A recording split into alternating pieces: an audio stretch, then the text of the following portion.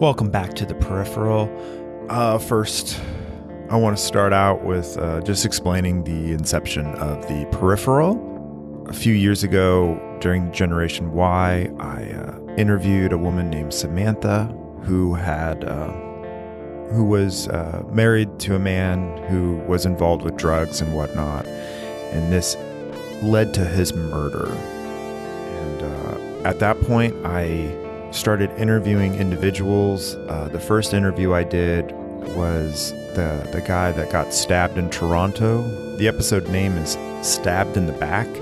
And then I did another interview with a lady who was living at home, and her father was an alcoholic and pretty abusive, and she had to make a very rough decision. That episode is on my Patreon. It's called Millie the Serpent Slayer. And at that point, it became very obvious to me that I really enjoyed hearing these people's stories. I think back to when I first started listening to podcasts, and whether it was like interview style podcasts like Joe Rogan, or just pure storytelling podcasts like Snap Judgment. And I just wanted to put that out there. I wanted to create that. I wanted to somehow capture that. And then when it came to people's lack of empathy for others, people's lack of understanding for mental illness or sexual assault, and just the internet's overall knee-jerk reaction to always be negative and snarky, I guess this is sort of my punk rock roots, is I always want to counter what's popular. And sadly enough, what's popular is victim blaming and being negative. So I wanted to go positive. I wanted to raise awareness. I wanted to educate. I wanted to inform. I wanted to just put out another message. And with the Generation Y, or with true crime, you have to gloss over the topics such as drug addiction, mental illness, or sexual assault in lieu of the story. You can't just stop in the middle of an episode and go on a huge, diatribe about stats and figures of mental illness. You just have to tell the story. You have to keep going. And sometimes I felt like these topics were being glossed over, and I didn't want to gloss over them. So here we have The Peripheral, where we get a first-hand account from somebody about a topic. Now, most of my guests are not experts. Most of my guests are not professionals. There are a few, but most of it's personal stories. So it's what I wanted to do. And The Peripheral is now changed into what it is today. I think you could tell that my initial idea of it is slightly different now. I answered these questions over the period of a couple days, so my voice might change a little bit from question to question. Just deal with it. But I hope you enjoy this Q&A. A listener of mine named Misty wanted to ask a question, and I said, you know what? I'll answer more than one question. So she started asking people on Facebook and social media to write in questions, and I reposted it. Before you know it, I had a bunch of questions. So it's almost the end of the year. I have a few more episodes I've been working on, but they've been delayed from technical issues or editing issues. So I thought, well, I'll put out a Q&A episode because some of you want to know more about me and the process behind the Generation Y or The Peripheral. So here goes nothing. So we're going to start with Misty. She asks, is there an interview that you wish you could do over? If so, which interview and why?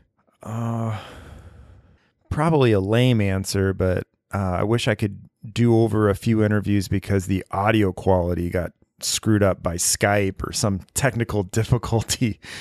I wouldn't really want to do any of the interviews over because I feel that they're perfect as they are. The moment I talk to the person is what they felt, and how they said it is the way they naturally would have said it.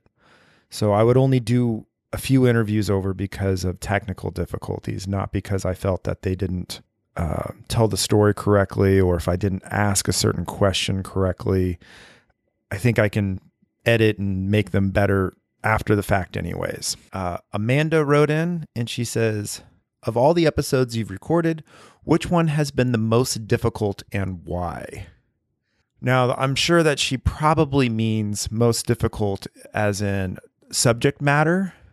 So as far as that goes, it's hard to choose because whether it be addiction or sexual assault or death, I think of remembering Annie or grief versus depression or the episode on death.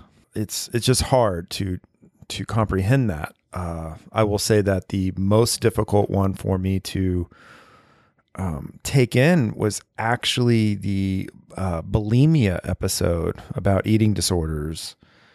I understand addiction. I understand self-harm, but I did not have a grasp on eating disorders. Just not something I'd come across in my lifetime, or if I had, I didn't know about it. So it was really hard for me to grasp how somebody could binge and purge, adhering to these strict guidelines that they've created in their head and these self-image issues and everything. It was really hard for me. And I just wanted to reach out to my guests and just hug them and tell them it's going to be okay and stop doing that. But if I relate an eating disorder to addiction or self-harm, like cutting, it actually makes sense to me again. And it's not any easier to take, but it was a understanding that I had to get over. But it was shocking to me to hear firsthand about these things. Brooke asks, I wonder what Justin's day-to-day life is like.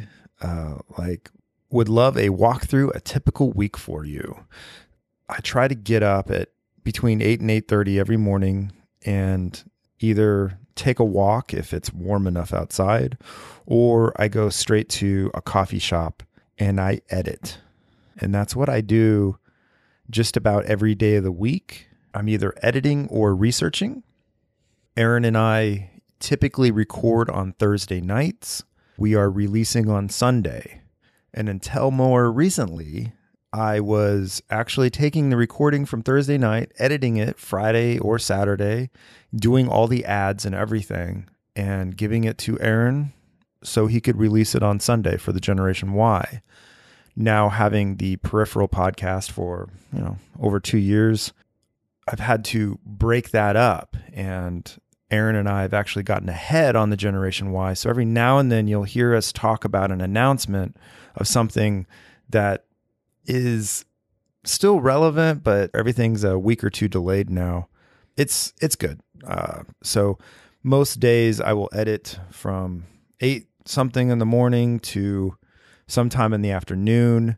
I've actually switched to decaf coffee because drinking that crap every day was wigging me out and preventing me from sleeping at night.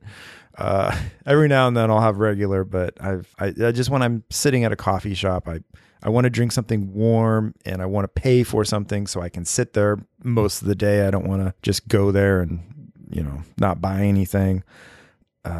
Come 5 o'clock at night, I go home and, eat dinner with the wife and probably watch TV shows or watch a movie, something like that.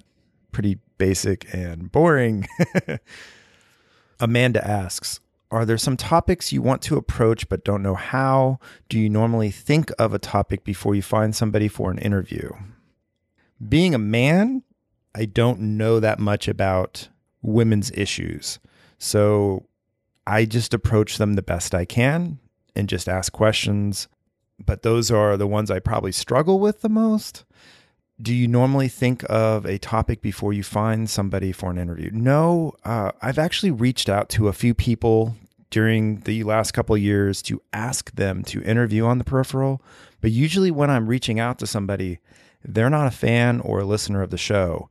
They're just a person that I found that I think has a great story that I wanted to interview, and they don't know me from anyone. So I think I've only had one person maybe that has come on the show that I wanted to reach out to, and that was Ruckus, who was the escort. And I think the only reason why I was able to get him on the show was because of Kayla Jane from episode 2 knew him and asked him for me.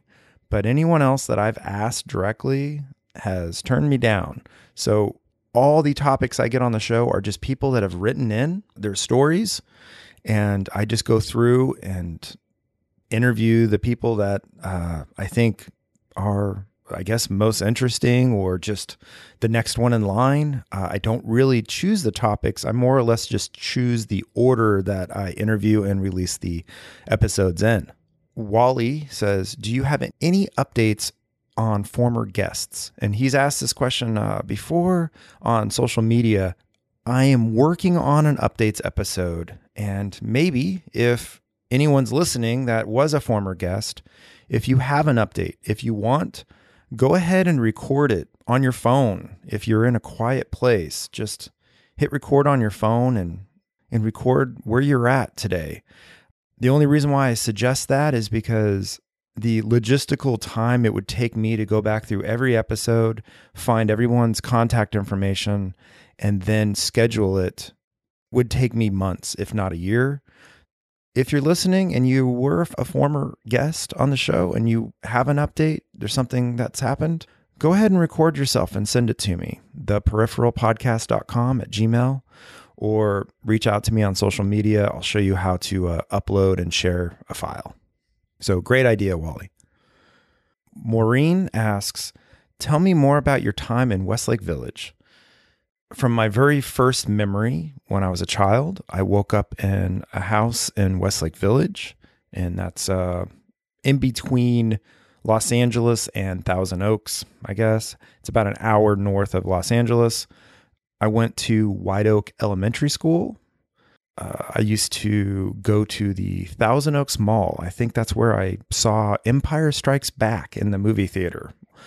I used to hang out at an arcade there called The Tilt. I have no idea if any of this stuff is still there. And I lived on a street called Regent's Court. About that time, my mom and my dad at the time were going through a divorce, so we moved, and I ended up living in the Colony, which was a duplex off of Agoura Road. And it was up on a mountain, and there was always brush fires that would happen, and they would come right up to my backyard. And whenever that would happen, all the animals in the forest would come into the neighborhood. So you have rattlesnakes, rabbits, deer, coyotes, everything. It was always a fun time. And then in 1988, I was in 6th grade. My mom decided to move to Kansas City because she had family here. So in middle school, I moved to Kansas City. Brooke has a second question. I was also wondering about being a podcaster. Can you make money doing it? How much do you make on average? Do you have any suggestions on what to look into if you want to do that? My husband and I were thinking about doing one, but we're not sure. Would like to hear some advice, insight.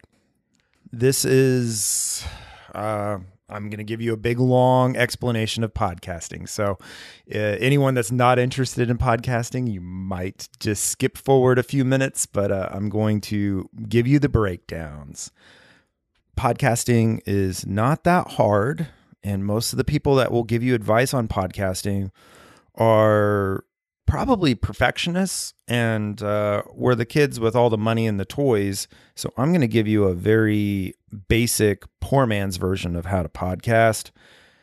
I am talking to you right now on a USB microphone from Amazon that costs, I don't know, $60 to $80. The microphone that I use for Generation Y is a Shure microphone, and it probably cost $80. You don't need a $400 microphone. I use dynamic mics, not condenser mics, which a lot of people would cringe, especially if they're in radio, because a condenser mic will catch all of the range of your voice, whereas a dynamic mic doesn't have quite the range. Now, have you noticed that this has affected my success in podcasting, that I use dynamic mics and not condenser? Obviously not. The difference between a condenser mic and a dynamic mic, think of a dynamic mic is what a lead singer in a band would use. So you have the drummer and the guitarist and everybody playing, but you just hear the singer singing through that microphone. It's because the dynamic mic doesn't pick up a lot of the other noises around. It's more directional, pointing right at the singer. Whereas a condenser mic is going to pick up everything in the room, your neighbor mowing the yard, the dog barking down the street. So if you use a condenser mic, you need a sound studio. Whereas with a dynamic mic, not so much. Most people already have a computer or laptop. There is a freeware program called Audacity. It will get the job done. I've heard some horror stories about Audacity corrupting files and you losing an entire interview, but for the most part, it's a good program for a beginner. There are tons of tutorials out there that will show you how to use it. Otherwise, any audio recording program, some people just use their phone. They'll just get the voice recorder on their phone, set their phone in the middle of the room, and record. The sound quality on that is going to be a little bit more hollow or echoey, but I would say it's content over quality, but at the same time, it's got to be listenable. I have a mixer, a digital recorder, and a bunch more equipment because I do more than just record myself. I record with other people. But if you're doing just a solo or monologue, you just get a USB mic and plug it into your computer, use Audacity, Audition, or any recording program, and just go to town. If you're recording more than one person, there are adapters, USB adapters, or you can get a mixer and get 2 microphones. Or if all of your guests, like The Peripheral, they're all remote and you're doing it online, then you can use Skype recorders or other types of recorders to record the call. It's not that hard. There's 100 ways to do things. So the way I do them isn't the best way. It's just the way I do it. There's a bunch of other people that do it differently. And when you're first starting out, you need good ratings and reviews. But after you get somewhat established, you don't need to go read your reviews anymore, especially the 1-star reviews. I don't really believe in reading bad reviews anymore. I'm doing what I'm doing, and I've been doing it for years. I'm not going to change because, some dude in Idaho says that I need to do something different, okay? No offense to anyone that lives in Idaho. I don't care how constructive his criticism may be. I've been creating podcasts the way I've been doing it, and I'm not going to change. I haven't read an iTunes review in a while.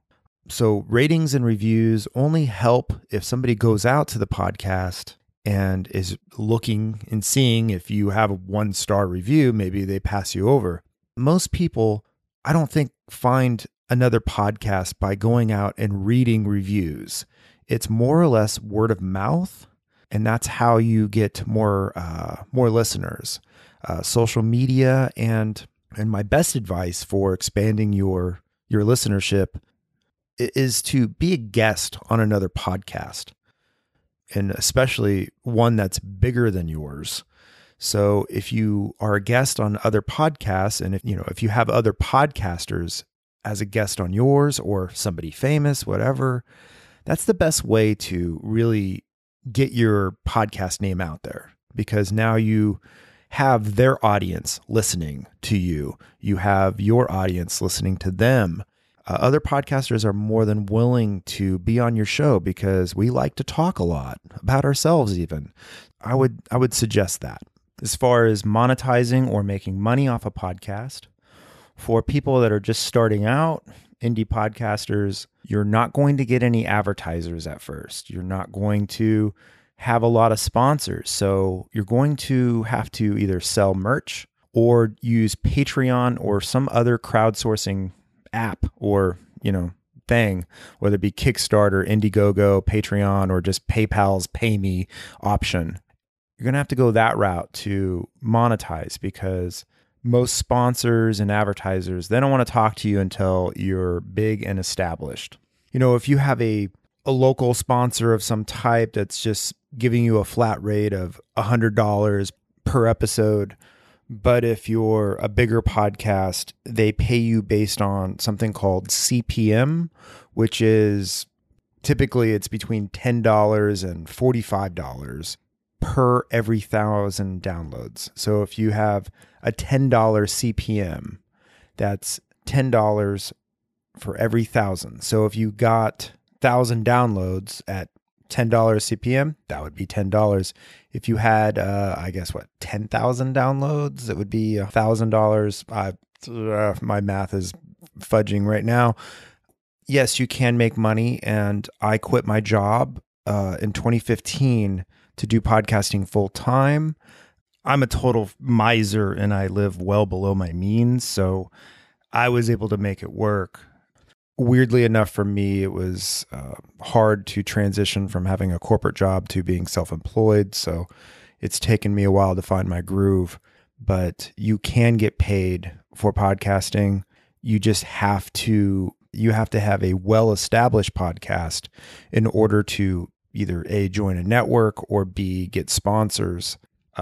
These numbers will be all over the place, but most of the sales reps and agents I've spoken with have said that unless you have 30,000 downloads on one episode in the first 30 days, most sponsors and advertisers won't even talk to you. And most large networks won't sign you. They don't want to deal with a small-time podcast. Now, I will give you the caveat that there are a ton of podcasts out there with less than 30,000 downloads per episode in the first 30 days that have advertisers and sponsors, but I don't have sponsors on the peripheral because it's not big enough. And plus, I'm not in this for the money. Here's a breakdown of podcasts. There's a guy out there, Rob Walsh. He's awesome, very knowledgeable. I'm not trying to sell you on anything, but Libsyn is one of the better hosting companies out there. But these numbers from Rob, the bottom 50% of podcasts get about 150 downloads per episode in the first 30 days. The top 20 podcasts get around 1,200 downloads per episode. Top 10 are 3,300 downloads. Top 5 are 8,000 downloads per episode in the first 30 days. Top 2 is 19,000 downloads. And to be in the top 1%, you only need 33,000 downloads in the first 30 days. Now, that's pretty cool, but you have to take into account there's podcasts out there like Serial or Joe Rogan who get millions of downloads. But for you to be doing really well, those numbers aren't that out of reach, or they're not that unattainable. I would say that the peripheral is in the top 5%, whereas Generation Y is definitely in the top 1%. It's easier to join a network to get sponsors because they find the sponsors for you, as opposed to you trying to engage people to sponsor you. If that's what you do and you used to be like a marketing network person, then great. But if you're just a regular Joe like me, it's not that easy to approach and cold call and whatnot. Also, the likes of Stamps.com, Casper, Third Love, whatever, they're not going to talk to you. They only talk to a middleman, which is Midroll, Wondery, Performance Bridge, or any number of networks or hosting companies that they're going to sponsor through. And of course, the middleman's going to take their cut too. You can choose to edit your podcast or not. There are plenty of podcasts out there that just hit record, people talk, and they hit stop, and they hit publish. That works. I would suggest minimal editing. So again, back to Audacity, Audition, or GarageBand, whatever, because people need to sympathize with the content. And if you're talking over each other or if it's just a mess, it might turn some people off. And honestly, I don't listen to a lot of podcasts that don't edit. For recording remote calls, you can use Google Voice, Skype. There's a ton of options out there. Just find which one works for you and which one is easiest for your guest to use. If I could do things over, I would highly suggest, especially for female podcasters, you don't expose yourself too much online, meaning don't expose too much private information about yourself. I might even use an alias, not your real name, or just use your first name. Just keep people at an arm's reach. Last thing about starting a podcast is try not to alienate your audience. I wouldn't bring up religion, politics, gun control, abortion. If your podcast has nothing to do with those topics, there is no reason to bring them up. Now, if your podcast is about politics or commentary on news and current events, well, say whatever you want. But if you're just inserting your opinion about these things just to be heard, you're going to alienate half your audience for nothing. Nighttime Pod, Jordan, known him for a while. He asks a series of questions. If you could go back and right some wrongs, what changes would you make with Gen Y and The Peripheral? With Generation Y, this is an easy answer for me. I would have never covered the Adnan Heyman Lee case. It's not worth it. It's like stepping into a snake pit, whether it be people who think he's guilty or innocent. I cannot speak freely and openly about that case without somebody twisting my words or trying to assign some sort of meaning or something to it. It's just not worth it. If I say something critical about the evidence, then the anti-Adnan crowd will attack me. Even if I say something positive about Adnan, if I don't say it in the way that the narrative is, then I get attacked for it. So straight up, I would have never covered that episode, and I recommend that nobody cover that episode. Undisclosed, Serial, Truth and Justice. There are plenty of podcasts out there that cover it, and there's plenty of information out there. I stay away from it. With The Peripheral, there was a arrest episode, getting arrested, and I love hearing people's stories, no matter what the story is, and people getting arrested. It's kind of interesting to hear what happens, but when you're getting arrested, it's not the best experience for you. People have a lot of complaints about the process and whatnot. So a lot of listeners did not appreciate hearing people getting arrested and complaining about it because they're like, you're stupid, you got arrested, you deserve what you get. And I'm just in it for the storytelling and the situation. I don't apply much morality to it. I don't know if I will ever do another arrest episode again or anything like that because people just get a little too angsty and triggered about it. Something else I would change just on the back end of The Peripheral is I would have asked for help a lot sooner. I've been doing this by myself for a while, running the social media, trying to schedule with listeners and guests and editing and everything. And I'll tell you right now that I'm not the most organized person. And I feel like I've been floundering and failing at The Peripheral since the beginning. I've reached out, or other people have actually reached out to me, listeners, help me with my logo, help me with social media, even help me with editing. I am a little bit of a control freak when it comes to The Peripheral and my project, but I need help. Everyone needs help. You can't take it on all yourself. And I would have asked for help a long time ago. And anyone that thinks, oh, well, The Peripheral is such an awesome podcast and you're such a success. Well, I think I'm an utter failure. And now I feel like I'm getting more on the ball. Nighttime Pod asks, what episodes are you most or least proud of? That's like asking who's your favorite child, and it's really hard. I will say that I'm torn when when people ask me, what episode should I listen to first on The Peripheral? I personally had a very strong interest in the Silk Road. So the Silk Road episode with Brock, who came on, I find that one fascinating. Remembering Annie, about Rob, who went to China and his daughter was sick. I mean, if you're not crying by the end of that episode, then there's something wrong with you. The Stalker episode, most of my childhood life, I watched my sister deal with stalkers. So it has a place in my heart. Any addiction or mental illness episode has a place in my heart because I've had that in my own family. So I really just try to make every episode the best. I will say that episodes that I'm least proud about probably never saw the light of day.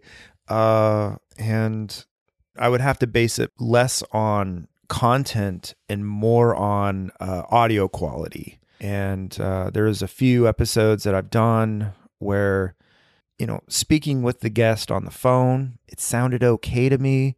But then afterwards, when I'm going to edit, I'm like, oh man, this sounds like garbage. I wish I would have known when I was doing the recording. So I don't really have a least favorite episode based on anything content-wise. It's more just quality, audio quality. And his final question is, what are the biggest changes you've experienced within the podcasting medium during your time? When Aaron and I first started podcasting back in 2012 with the Generation Y, we were talking about murder cases and trials and whatnot. And we had a lot of people writing angry letters or questioning us saying, what's your background? You're not authors. You're not investigators. You're not in the industry of crime or, justice or whatever. Who are you to give commentary on a murder trial? Who are you to act like you know something about this? And it's funny because now everybody and their mother has a true crime podcast. So, and really with the internet, everyone has an opinion about everything. We can all armchair quarterback a football game, and now we all armchair quarterback a murder trial. Yet when we first started, people were like, what are you doing? Like, who are you? So that's a major change I've seen in the industry. And another thing is just the popularity of podcasts. Obviously, Serial had a huge impact on the entire industry, no matter what genre you were in. It put podcasting on the map. It made podcasting more of a household name. Whereas before Serial, people would say, I have a podcast. And, you'd get the look like, what's that? The first podcasting convention I ever went to was back in Dallas, Fort Worth, Texas, back in, I think it was 2015, 2016. 90% of the podcasters there were for business marketing. 90% of them. And then the final 10% were a hodgepodge mess of storytelling, interview style, a hobby, whatever. So it's interesting to see that the industry has changed and true crime is now a huge part of the industry. Yet, iTunes and Apple and a lot of places don't have a true crime genre. They're still using like Yellow Pages categories, and I don't get it. So I hope to see it grow and get more specific. If you go to look for music, you can look for metal, you can look for rap. And if you're in the metal category, you can drill down to subgenres and whatever. And I hope that podcasting, we can get to that point where it's a lot more accepted and managed correctly. Shannon asks, is there a particular case you've covered that haunts you? If so, what is it and why? Now, she says case, so I'm going to take this as a Generation Y question and less peripheral. The Richard Ramirez case, and researching him, he's one of the scariest serial killers out there because he was so random. He wouldn't stalk people for weeks or anything. He would just see somebody walking into their house with a bag of groceries and just follow them in. He was walking death and chaos. If you listen to the Minds of Madness Christmas Miracle episode, I give a full experience about how that case impacted me. But essentially, it kept me up at night. I think it's Sasa Rooney. What advice would you give someone who's considering starting a podcast, someone just starting out? I would just do it. Get a microphone, see what the topic is that you want to go with.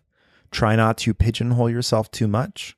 And if nothing else, again, I can't say this enough. Just take your phone out and hit record and talk into your phone for 5 minutes and then listen to it and see what you think. Do you like what you hear? Then go with it. Get a microphone. You don't have to spend more than $100 on a microphone. I promise you. And pick a topic that you're passionate about. Pick a topic that you're knowledgeable about or you want to be knowledgeable about. Most of all, create something that you want to hear in the world. It's what you think is missing or you think you can do better. And do that. Addie, she asks, has your podcast changed the way you view others? If you were to start a new podcast, what would the main subject be? My podcast has absolutely changed the way I view others in good and bad ways.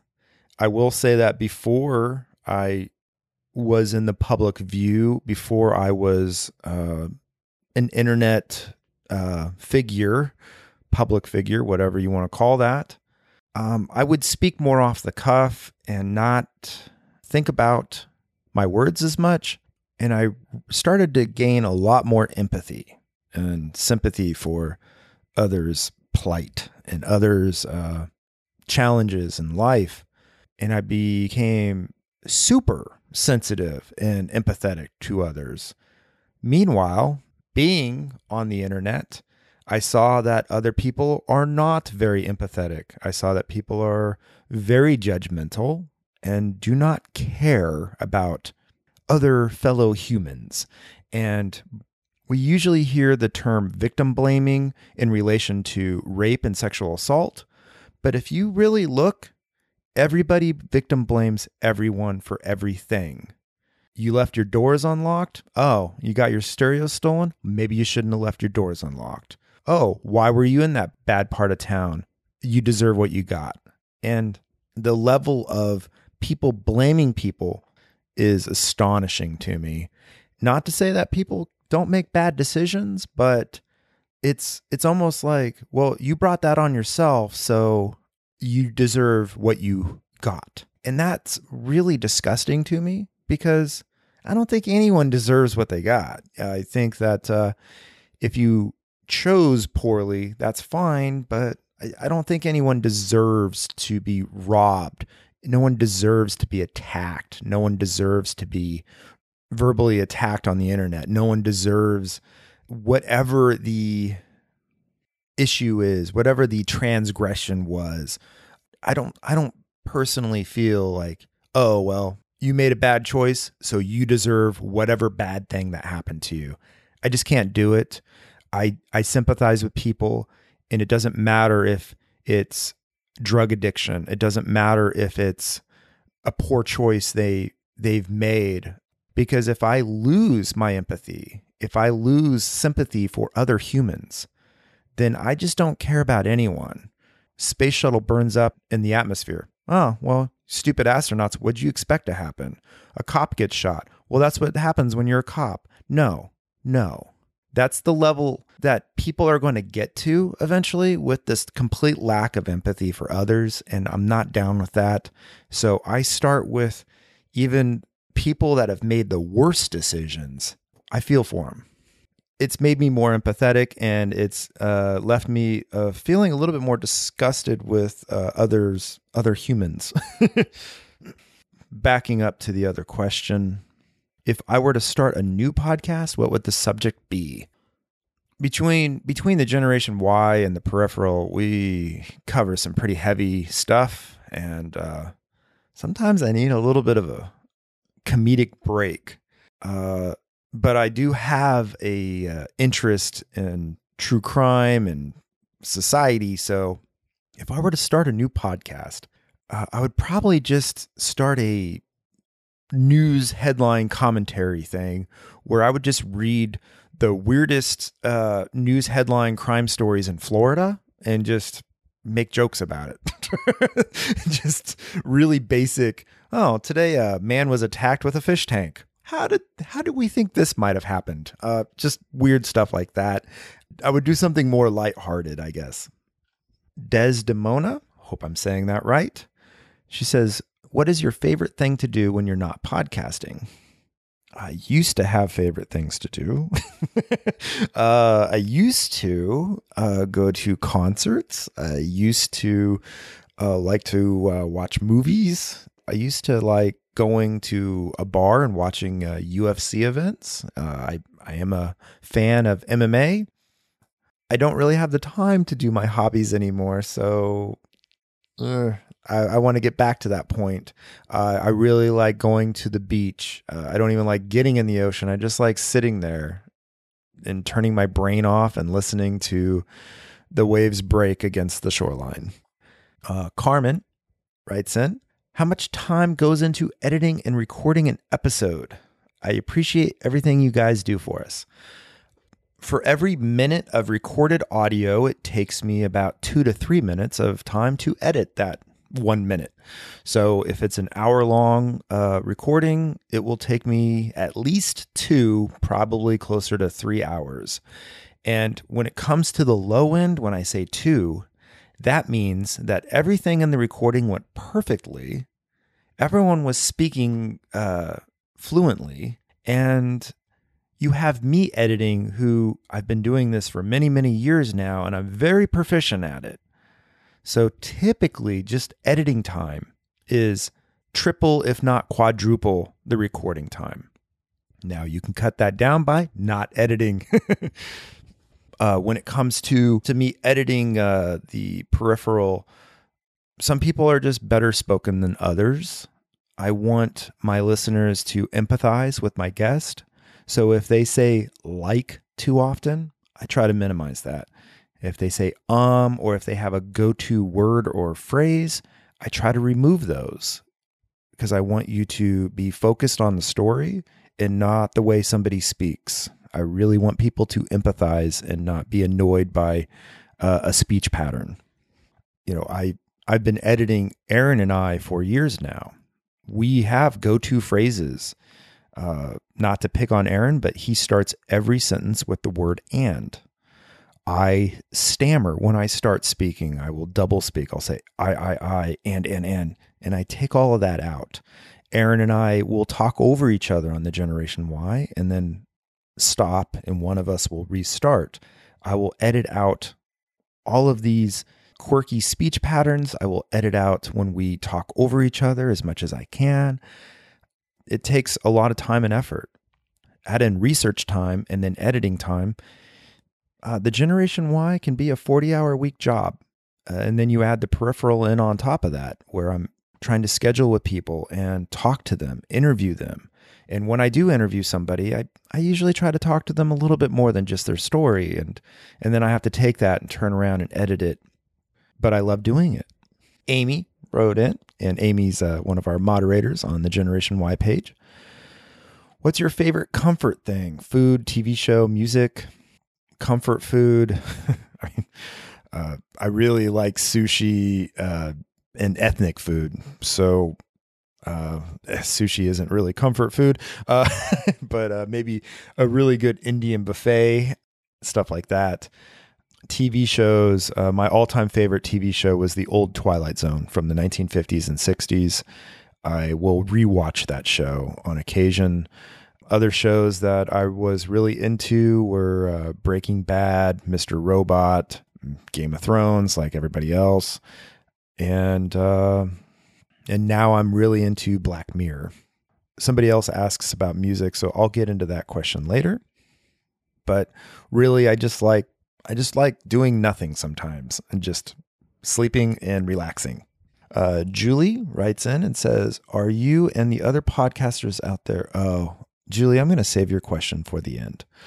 Ashley, if you could have a day to sit down with somebody dead or alive, ask them any questions and have them answer, who would you choose and what would your question be? That's a hard one. Jeez, I should have thought about this before I jumped in and started recording.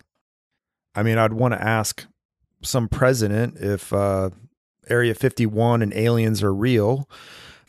I'd want to ask Heyman Lee what really happened. I would just really want answers to mysteries. Zombie 925, and if you guys don't follow her on Instagram, she has a ridiculously entertaining profile. She said, I wanted to ask 3 questions. Do you have any tattoos? I notice your beautiful wife is tatted up. What got you into true crime? And do serial killers interest you? I do have several tattoos. They are mostly artwork from a band called Diatribe. It was an old industrial band, and their artwork revolved around this kind of goth-looking girl in bondage, and she's like a bondage angel.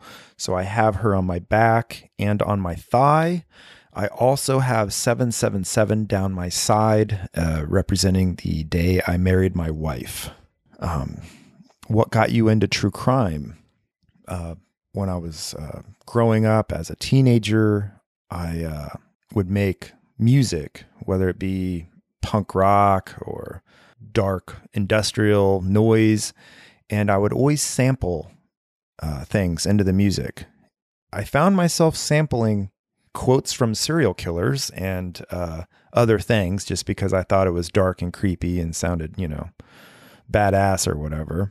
But I was paying attention to serial killers and just the worst monsters that walk among us when I was a kid. So that translated later on in life. And when I went for jury duty in 2012 for the first-degree murder trial and realized that everything I knew about court trials was wrong, and that's what really launched me into true crime, although I would argue that back in 2012, at least in podcasting, the true crime genre didn't exist yet.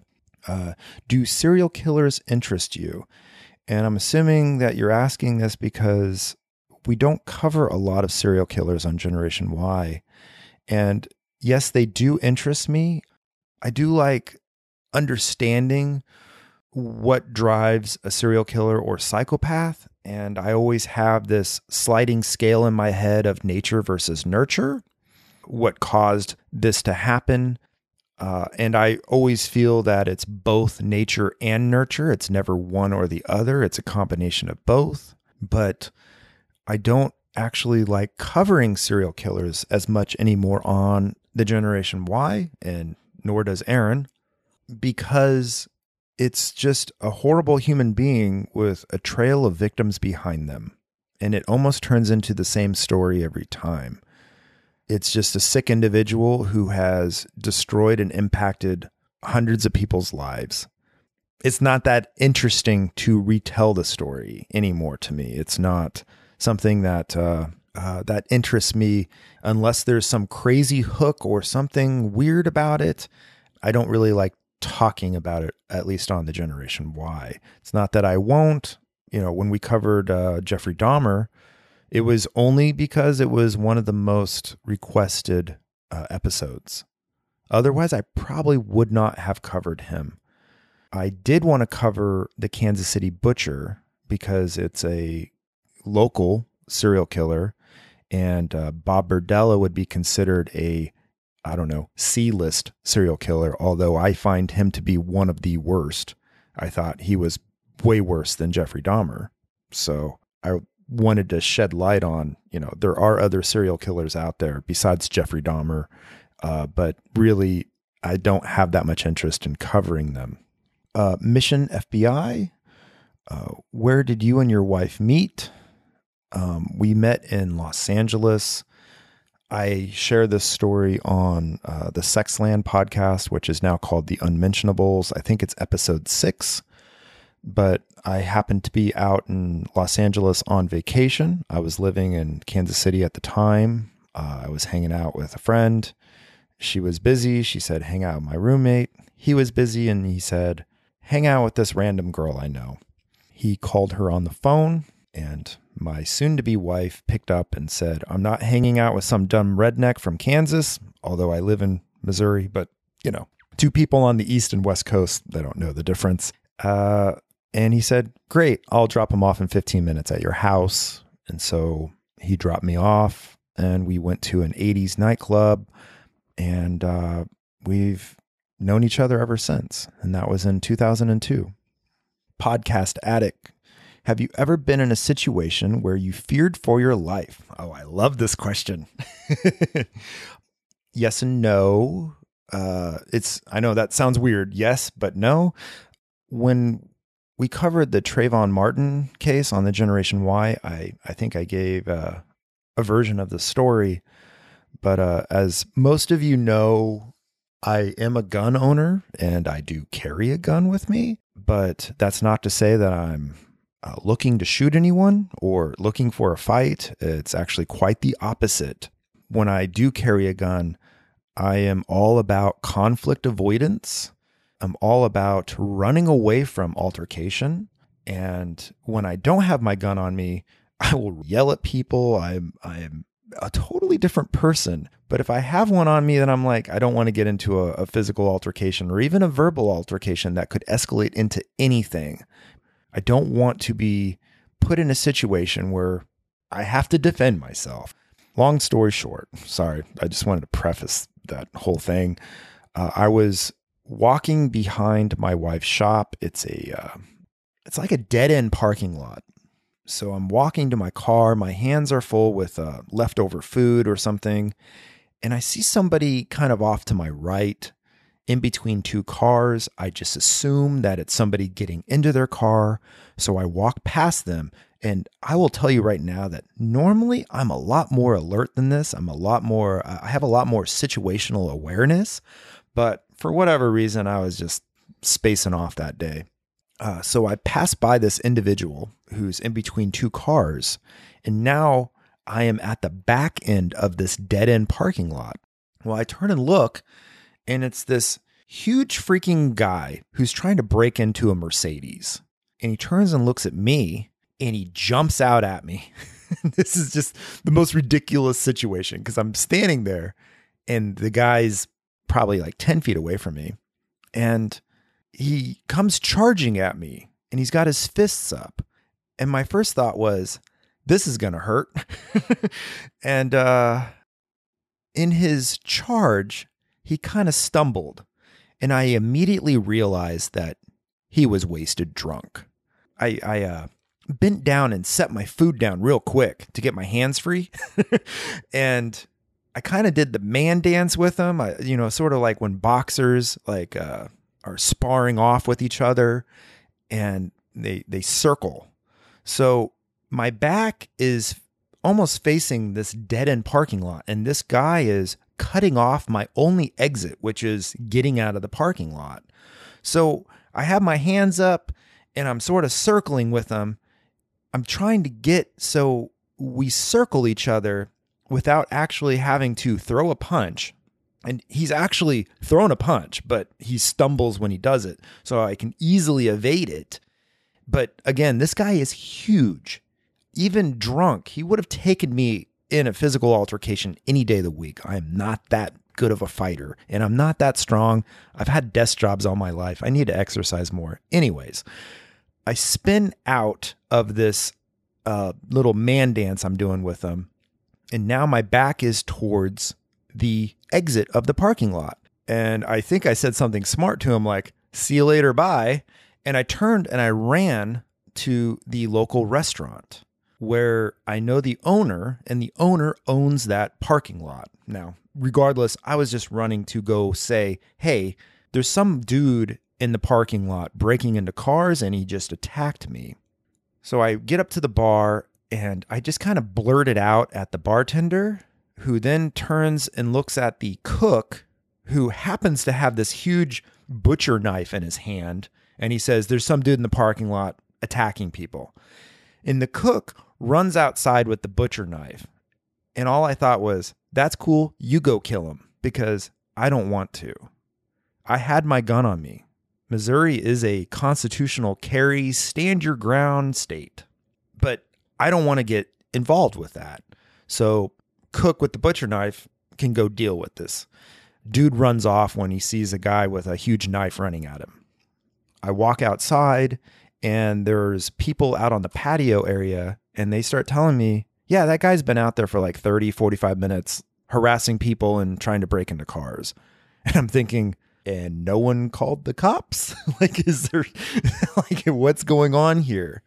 So that was pretty scary, because I just happened to be the one guy that walked into this guy's area, and he wanted to attack me. I'm sure this dude has family. I'm sure this guy might have children, and I don't want to go to court and have to defend myself for shooting somebody. So I found an exit, but that was probably one of the scariest things that's ever happened to me. I've had other times where people have come at me for things, but this was the most recent. And I think, being that I almost got punched by him, that would be the most serious. True Crime and Snack Time. Love the name. What makes you choose the stories you do? And is it the individual personal experience, or is it the message behind the person's experience that makes you choose to cover them? I don't really choose the stories. They choose me.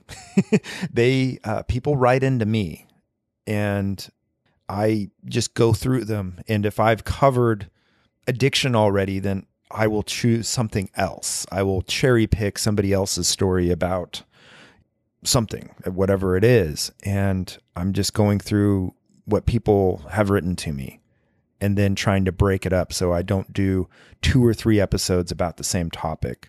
I wish there was more to it than that. I do care about the message, and I do want to convey a good message, but at the end of the day, it's storytelling. It's their story, and I want them to tell it however they want to tell it. And kind of a follow-up, how do you choose or decide who you have as a guest speaker, or those who have a story worth telling? And this is hard, because some people can write a very elaborate email to me. I'm very interested, but then we interview, the story is not as interesting. Or vice versa. Somebody can write in an email and say, yeah, I've experienced this horrible thing. Like 2 sentences. And then I get them on the phone and they tell the most elaborate, interesting story I've ever heard. It's really hard. And you don't know until you have somebody on the phone what's going to happen. Amanda writes in, has anyone ever contacted you about an episode and how it's helped them in their life? What episode and how has it helped? Oh, man. Yes, I get contacted all the time about how an episode has helped somebody. And it's been almost every single episode I've ever covered. So, whether it be OCD or bulimia or whatever, I've received an email about every single one and how it has impacted somebody. Even if it's just, I thought I was the only one. I thought I was all alone in this. And now I heard somebody else tell my story for me. So I'm sorry, I can't really pick out a particular episode, but really it's just raising awareness, and it's showing others that what they're going through, it happens to a lot of people, and there is help out there. And a lot of people have written in and said, because of your podcast and because of your encouragement to seek out help, therapy, whatnot, I've gone and done that. And that makes me very happy. Sarah, second question here. Were you surprised by the reaction of any particular episode? Which one, and why did it surprise you? Blood is thicker than water. I had 2 guests on. Both guests were female, and they were daughters. and how didn't they no longer got along with their parents, whether it be their mother or their father, and how they cut their parent or parents out of their lives. That episode blew up, and so many people wrote in, and I just assumed that, if you don't get along with your parents, you just don't talk to them anymore. I mean, I treat my family the same way I would treat a friend or anyone. If somebody's toxic and not bringing anything positive into your life, you don't need to talk to them. You don't need that kind of negativity, and you won't grow as a person if you have somebody that's that toxic in your life. And so that episode, Blood is Thicker Than Water, I didn't realize how much of an impact that would have, because I more or less just, thought, well, not everybody has perfect parents and you wouldn't talk to them anymore. But it seemed to give people a release. It seemed to let them know that it's okay if you no longer talk to your mom or dad. It's okay if you no longer associate with a family member that is toxic in your life. And that was really good to hear. Do you have any regrets or things that you wish you'd done differently in your podcasting journey? This was kind of asked earlier. I will say that I don't regret much in life. Anytime I make a mistake, I feel like it's a lesson learned, and I would have never learned that lesson if I'd never screwed up in the first place. So again, if I were to do things differently, it would have been asking for help. It would have been accepting people's love and support a lot sooner than I did. Amy also asked, how do you choose or decide who you have on as a guest speaker and whose story is worth telling? Dude on Twitter, mflounder63. What's your favorite Skinny Puppy record? That's a toss-up between Vivisect 6 and Too Dark Park. If you put a gun to my head, I might choose Vivisect. And Kelly wrote in, I know you like Skinny Puppy. What are some other bands or artists you like? Oh, Kelly, you're going to get a big answer here. I was really into goth industrial music as a teenager.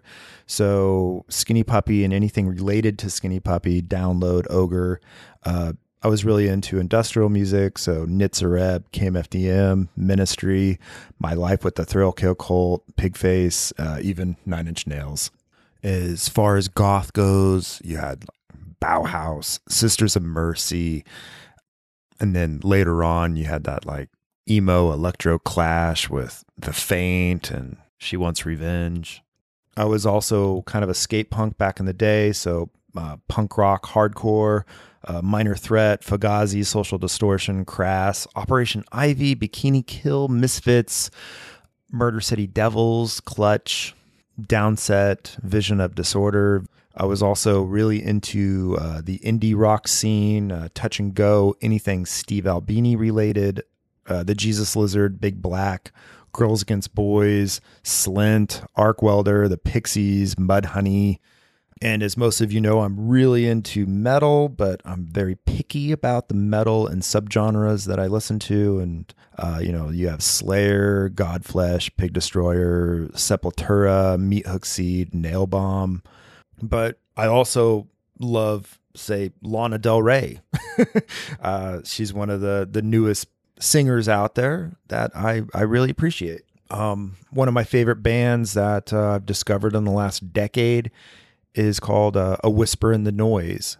If the Dresden Dolls and Trent Reznor had a baby, it would be A Whisper in the Noise. Sarah Bowman asks, does it creep you out, like, to have that many fans? How do you maintain your private persona with your public one? It is a little weird when people know things about you and you don't know anything about them, and they know, or they think they know you, but all they really know is your voice on a podcast. Sometimes I'm a little uncomfortable if somebody else is nervous to meet me and they put me up on some sort of pedestal and think I'm something else. Anytime I go to a meetup, there are inevitably will be somebody that's scared to introduce themselves. And sometimes they'll even have a few drinks to get that liquid courage to come talk to me. I'm just a regular guy. I'm a normal person. I'm not scary. And I know that's not going to help with introducing yourself, but I am a normal person. There's a lot of pressure on me. People will look to me and my opinions on things and will hang on my every word. I don't ever want to be like a cult leader kind of guy. I don't want people to think that everything I say is gospel. Nothing else. I want people to hear what I have to say, understand that it might not align with their point of view. And if it doesn't align, maybe reevaluate why they feel the way they do. The only time it gets creepy is when, somebody starts stalking me, or the other day I was actually doxxed on Twitter by a particular group out there that doesn't really care for me. That's never happened before. And I guess I'm lucky that in the 6-7 years I've been podcasting, I've never had somebody post my personal information, but it happened on Twitter the other day. I reported it and had the tweet taken down within hours. So thank you, Twitter. I think there's been some other tweets about me and posts on Reddit where people do post personal information about me, but it wasn't as egregious as what happened the other day.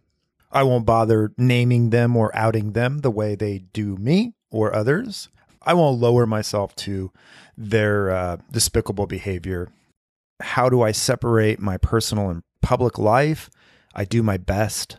Honestly, if I could go back and do it all over again, I might have pulled a case file and kept my identity secret. I might not have put my name and my face out there, especially now when idiots want to dox me. Steve writes in, what's your favorite drink, and do you smoke pot? I said everything was on the table here. So I became allergic to beer several years ago, or I probably was always allergic to beer, but it finally became apparent to me that I shouldn't be drinking beer any longer because of its effects on me. And I never drank whiskey or bourbon in my entire life. So I now have a taste for whiskey and bourbon. It was just weird how my palate changed once I removed something from my diet. I would say Woodford Reserve or Templeton Rye are my favorites. But that said, I don't really drink anymore. I don't really do drugs anymore. I don't really need to alter my mindset. I don't need that sort of escapism. If you see me drunk or high, I am not a fun person. I am not more interesting or anything. I am far more interesting when I'm sober, and I can engage you and talk to you and think of all the names of the actors in the movies or serial killers or victims or whatever. I'm far more engaged when I'm sober, and it took me a long time to realize that drinking and doing drugs did not make me a better person, and nor does it make me feel good. I feel like crap the next day. So, yeah, there's that. Julie wrote in and said, are you and other podcasters out there doing any better at not letting the BS people throw at you not get to you? I think my episode, So You Might Be a Podcaster, hit home. It really exposed a lot of the online harassment that podcasters get, and even more so, anyone that does online content, whether it be blogging, YouTube videos, whatever it is. You put yourself out there, and people are really mean and vicious, and people will say haters are going to hate, they're just bullies and trolls. These people live in their basements and hate themselves. But really think about when you comment on the internet, when you say something, is it a complaint? Is it critical? Is it positive? Not everyone that says something hateful and mean on the internet is a depressed, pathetic person living in their parents' basement. People say mean shit all the time. And a lot of the time they feel justified or righteous in doing it. I hope that episode helped some people. I will say that I'm much better at taking criticism these days. I really avoid most of it. As I said, I don't read the reviews much anymore, so I do pretty well unless it's some sort of targeted attack by certain groups out there on the interwebs, or if sometimes other podcasters can get kind of catty and align themselves against other podcasters. It's sort of childish and drama filled, but most of the podcast community is very supportive and kind, but not all of them. I try to stay out of the drama and the BS. I try to be very supportive towards other podcasters, no matter who they are. I would rather be responsible for somebody's success than somebody's downfall. I would get no joy out of taking somebody down.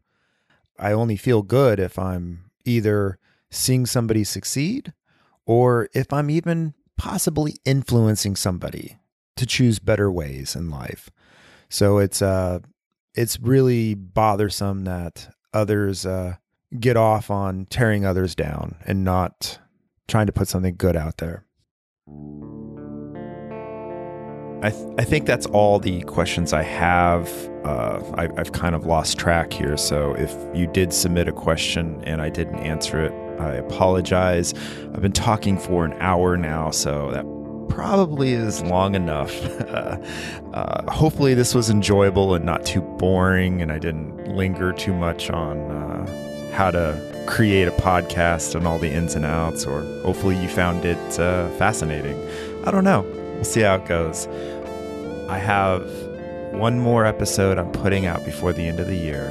And then January, I have a couple episodes that from my Patreon supporters that I'd interviewed, and I've been promising them for months now. So those are on the way. Stay tuned.